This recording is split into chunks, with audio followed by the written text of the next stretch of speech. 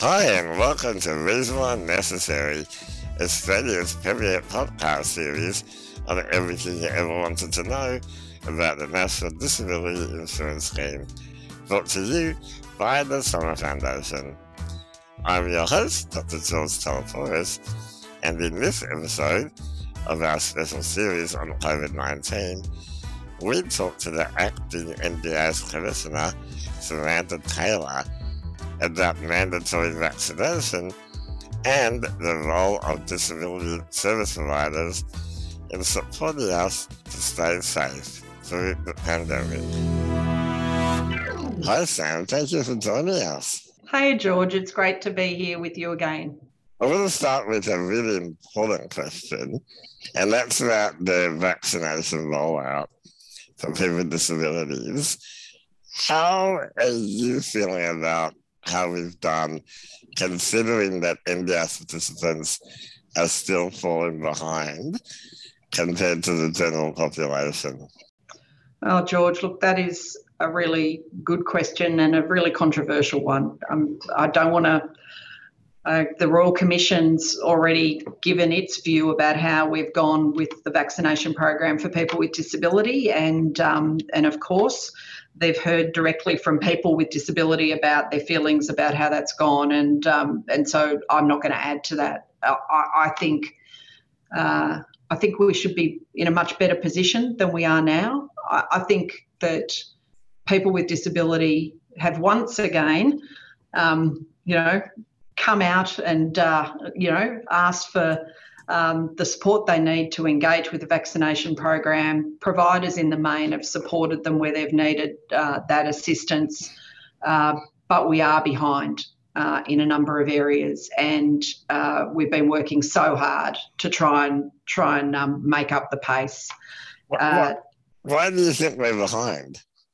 Well, we're a little bit behind general population numbers. Why do you think we're behind?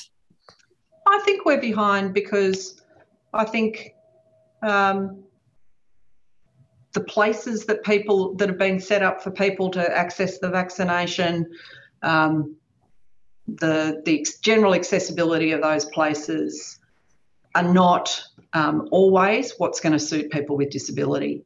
I reflect on my own experience of living in Sydney and going out and trying to make a booking myself to go and have a vaccination. It was hard enough for me to do that, and then going to a really big area that had, thousands of people all lining up and, waiting to be vaccinated for a really long time. Well, those two things, the booking system and the need to wait in such a big crowd, that's not going to work for every person. People are going to be nervous. They're going to need help. They might just be really hesitant about going out into the community with that number of people in the middle of a pandemic, for goodness sake, where they feel vulnerable. So I just don't think that the things that have been set up for the general population in vaccination has necessarily been designed in a way that's going to meet the needs of people with disability.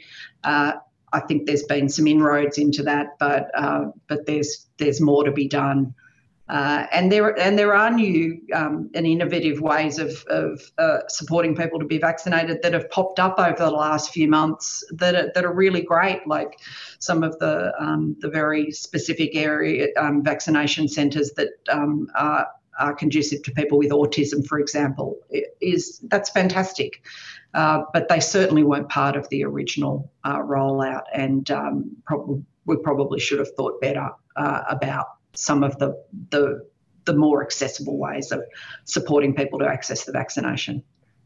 Do you think that support providers are doing enough? Look, I think the large providers, a number of providers around the country, have been absolutely doing more than their fair share. We've had large providers who have set up vaccination hubs. They've made sure that the vaccination's been offered to people that they support, and they've done a terrific job with that, absolutely terrific. I think there are many providers who might not really have understood how powerful their support for a person might be in helping them to be vaccinated. So we've done a lot of work in reminding providers just what they can do, that they can help people to make a booking. They can help them to go along to that appointment. They can help them go to their GP if they're worried or they feel like they need more information about how their vaccine affects them. And providers, I think, have started to take up that call where maybe they don't have, a very ongoing relationship with participants in the NDIS, and they understand that they've got a role now, and we're certainly reminding them of it. They can do more. There's no doubt. They're trusted people in people's lives, and they should be providing them with support when they ask for it and need it. Yes, absolutely. I want to talk to you about the vaccination of support workers. Obviously, we need those numbers to be very high, especially when the numbers of NDIS participants are low. How are you feeling about the mandatory vaccination? And are you concerned about how that's going to work?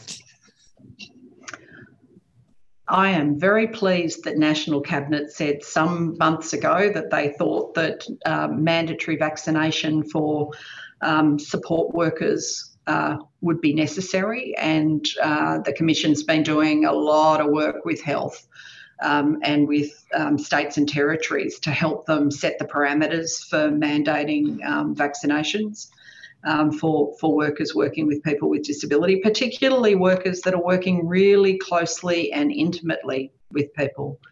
And, I think it's really necessary. I mean, people are getting support. They expect when they're receiving that support to not be exposed to things that are going to harm them. And if a support worker being vaccinated on top of good quality infection control, well done infection control, gives an added layer of protection for a person who relies on that worker for their support, I think that is a good thing. And if the health advice is that creates that added layer of protection and safety for a person with disability, then I welcome those health orders, and we will certainly be looking to monitor providers' compliance with them. It's really important. If the health advice is that this will make a difference to people's safety, then absolutely mandatory vaccination should be something that we welcome. How do you monitor compliance? Well, we'll be asking providers because, of course, at the end of the day, it's the employer's obligation to make sure that the people that they employ and send out into the world to provide supports actually have been vaccinated. So we'll be asking providers to give us access to their records to help us be assured that they are actually vaccinating, that their workers are in fact vaccinated and they've got records of those vaccinations. Of course, we won't ask for private information. We'll ask for evidence that they're maintaining those records, and it'll be included as part of their cyclical audits about how they're maintaining those records and are making sure that they're assuring themselves that the people who work for them and are delivering the support, the kinds of supports that are covered by a mandatory requirement to be vaccinated, are in fact vaccinated. It's absolutely their obligation. Right.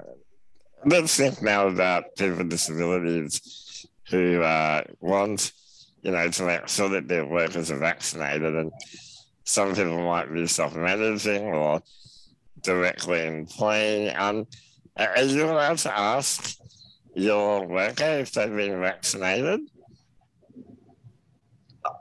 Yeah, of course. I mean, if you're employing someone and you want to be sure that they've been vaccinated, then you should be asking them for proof.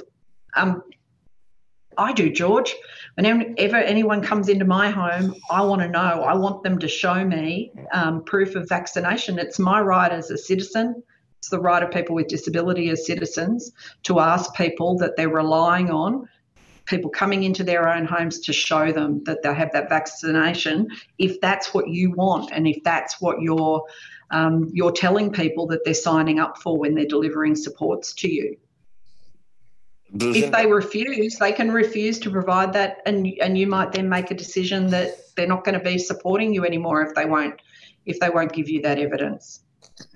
Yeah, I think it's important that people know that they can ask for that information, and also that they are able to have that conversation. I mean, I had to have that conversation a few weeks ago. It was actually after months and months and months of asking someone to get vaccinated, and it got to the point where I said, I can't have you on my team anymore until you do, and that's been really hard. It's not easy to have those conversations. It's not.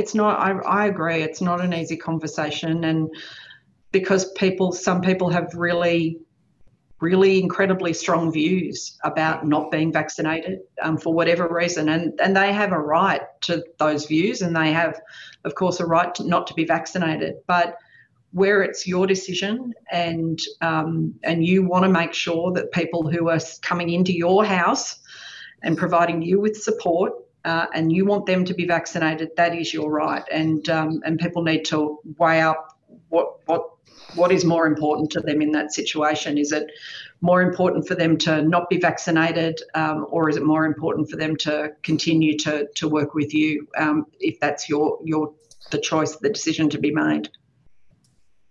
That's good advice. Are you concerned at all about the impact that mandatory vaccination is going to have on the availability of support workers?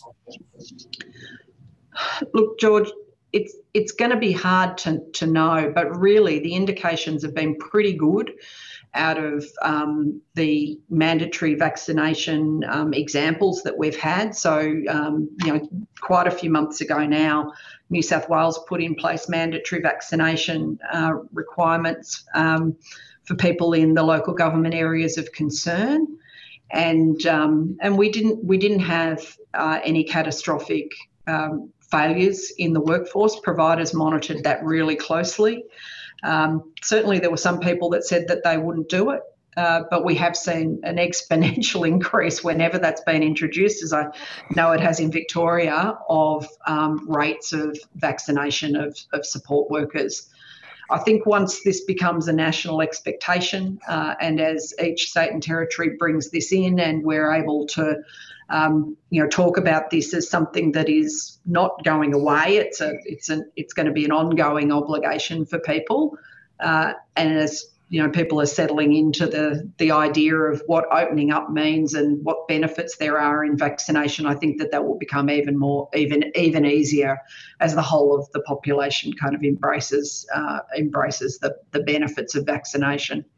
But certainly we didn't see big issues in New South Wales, and we haven't seen them in Victoria in terms of workforce failures coming out of that mandatory requirement. Yeah, I think that's been very, very positive that the take-up has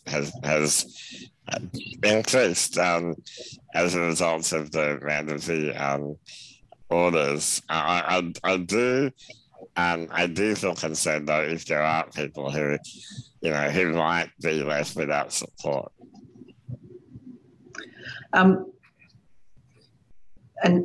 look, I've had a couple of people contact me actually to say, what do I do? I'm a self-managing participant, and a couple of my support workers are saying that they're not going to be vaccinated. It's going to take me, months to try and find replacements. The mandate's coming in. Can they continue to work for me when the mandate's in? What am I going to do?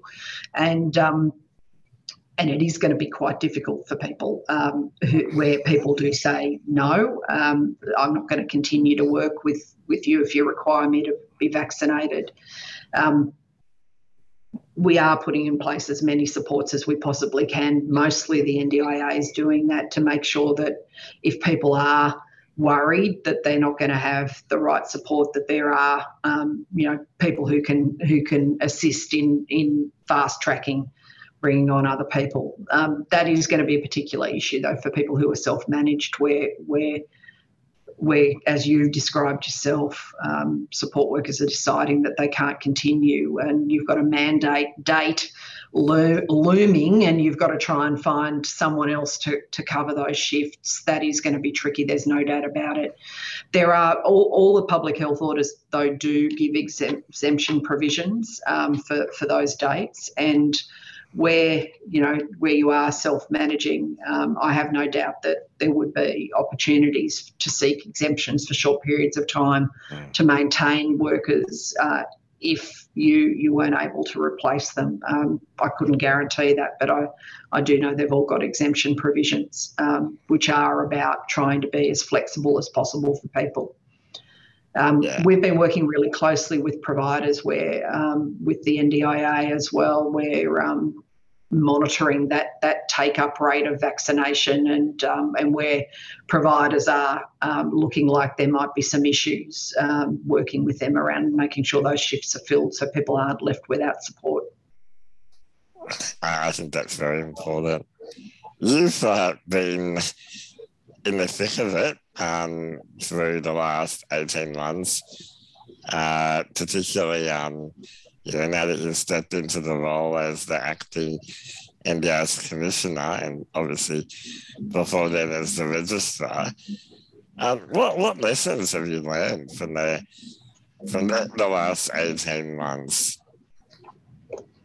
Can you share with us some of your words of oh my wisdom goodness about what you've learned? And I'm interested because the pandemic has been something that we all didn't really expect, and we've all been trying our best to navigate our way through. But you've sort of had a helicopter view of what's been going on.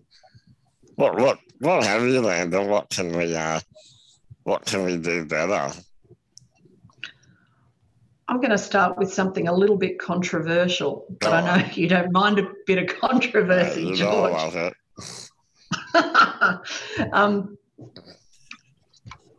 Look, I am shocked when I go on. I do a number of speaking engagements, and I do a number of webinars, mostly a lot of them with providers, and so I talk a lot about what the Commission's doing and what we expect of them through the pandemic, and I talk about how they can't underestimate just how much of an impact the societal changes and the fact that this is a pandemic that has a characteristic that could be incredibly detrimental for so many people with disability, but that they can't underestimate the anxiety and the stress and the difficulty that people with disability have faced throughout this whole thing, and that is different to the rest of the population.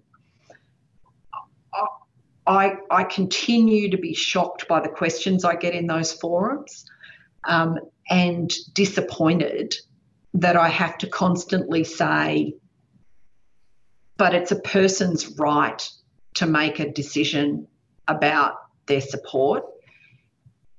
A person with disability has a right to feel protected and safe, and you have a responsibility as a provider to make sure that you're doing everything, absolutely everything in your power to make sure that person understands what you're doing to keep them safe from this thing. It's like I've got to answer questions that, well, often I respond by saying, people with disability are citizens of this country. They're citizens in this community, and they have these added complexities in a pandemic which you need to think deeply about as the provider of really intimate supports to them. And the lesson is that we've still got a really, really long way to go with the principles that are in the NDIS around people with disability having rights and what the purpose of the supports in the NDIS are around social and economic participation and the roles of providers in facilitating that for people. I just, I told you it would be a little bit controversial, but I'm just really disappointed. And I know that it's stuff, George, that you would see and live every day. A lot of your listeners would see and live every day. But I just continue to be naively shocked, I think, by the level of such basic things that I need to continue to explain to providers who are in very senior positions, often in organisations so far into the NDIS in 2021 and in the middle of a pandemic. The lesson is that we need to keep on, and we can never forget the need to keep on reminding providers and people who work in this sector about what the NDIS is, what the convention is, and that the main thing here is the rights of the person with disability, and their job is to make sure that they're acting on supporting people to exercise those rights. Yeah, and I think the most basic right is, the right to life, right? And that's what's been put at risk during this pandemic. And I'm very, very pleased that, you're out there telling providers that they need to do better and that they need, and you acknowledge that they've done some good work, and absolutely some of them have, but those who are not quite there yet, they absolutely need to step up. Yep. Look, I think, I could talk forever about lessons. I think we all kind of started in this thing thinking that it was going to be a much shorter event than it was. I think intellectually, people didn't really grasp what the effect of a 100-year pandemic event was. It's hard to imagine how much your life would change. I guess I think one of the big lessons and actually one of the big opportunities that's come out of this is such a strong connection between the health system and the disability system, and really breaking down a lot of the barriers that we've all, when you've worked and lived in the disability sector for so long, there's been so many barriers over so many years to, that's a disability issue and that's a health issue and they'll never meet. But I think through this, we've really made some inroads, and the national roadmap on health for people with intellectual disability is a great example of what can flourish when you get that acknowledgement that about the importance of health systems responding well to the needs of people with disability. And I think we've had some real inroads in recognition in the health system around the very particular needs of people with disability through this event.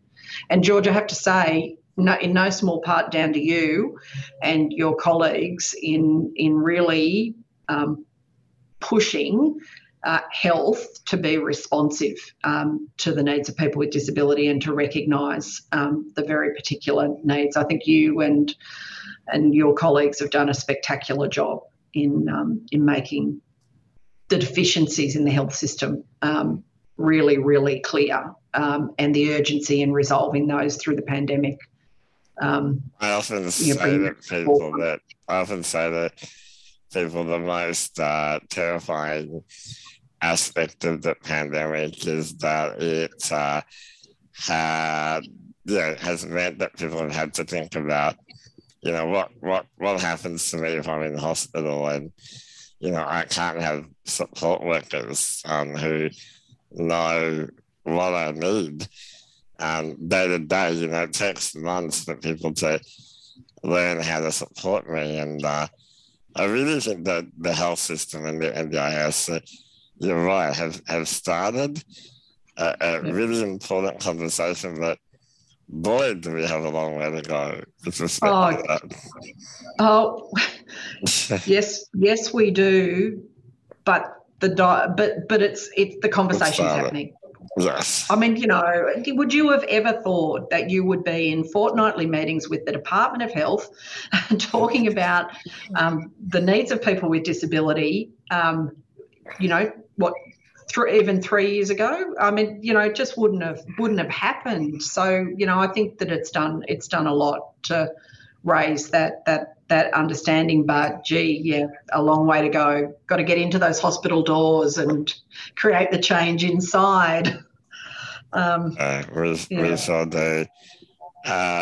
Samantha Taylor, acting NDIS Commissioner. Thank you for joining me. Thank you, George. It's always a pleasure. And keep on doing what you're doing. It makes a huge difference. Thank you. You too. Bye. Bye. That's all we have time for on today's episode of Reasonable and Necessary, brought to you by the Summer Foundation. To be notified of future episodes, don't forget to hit the subscribe button and the notification bell.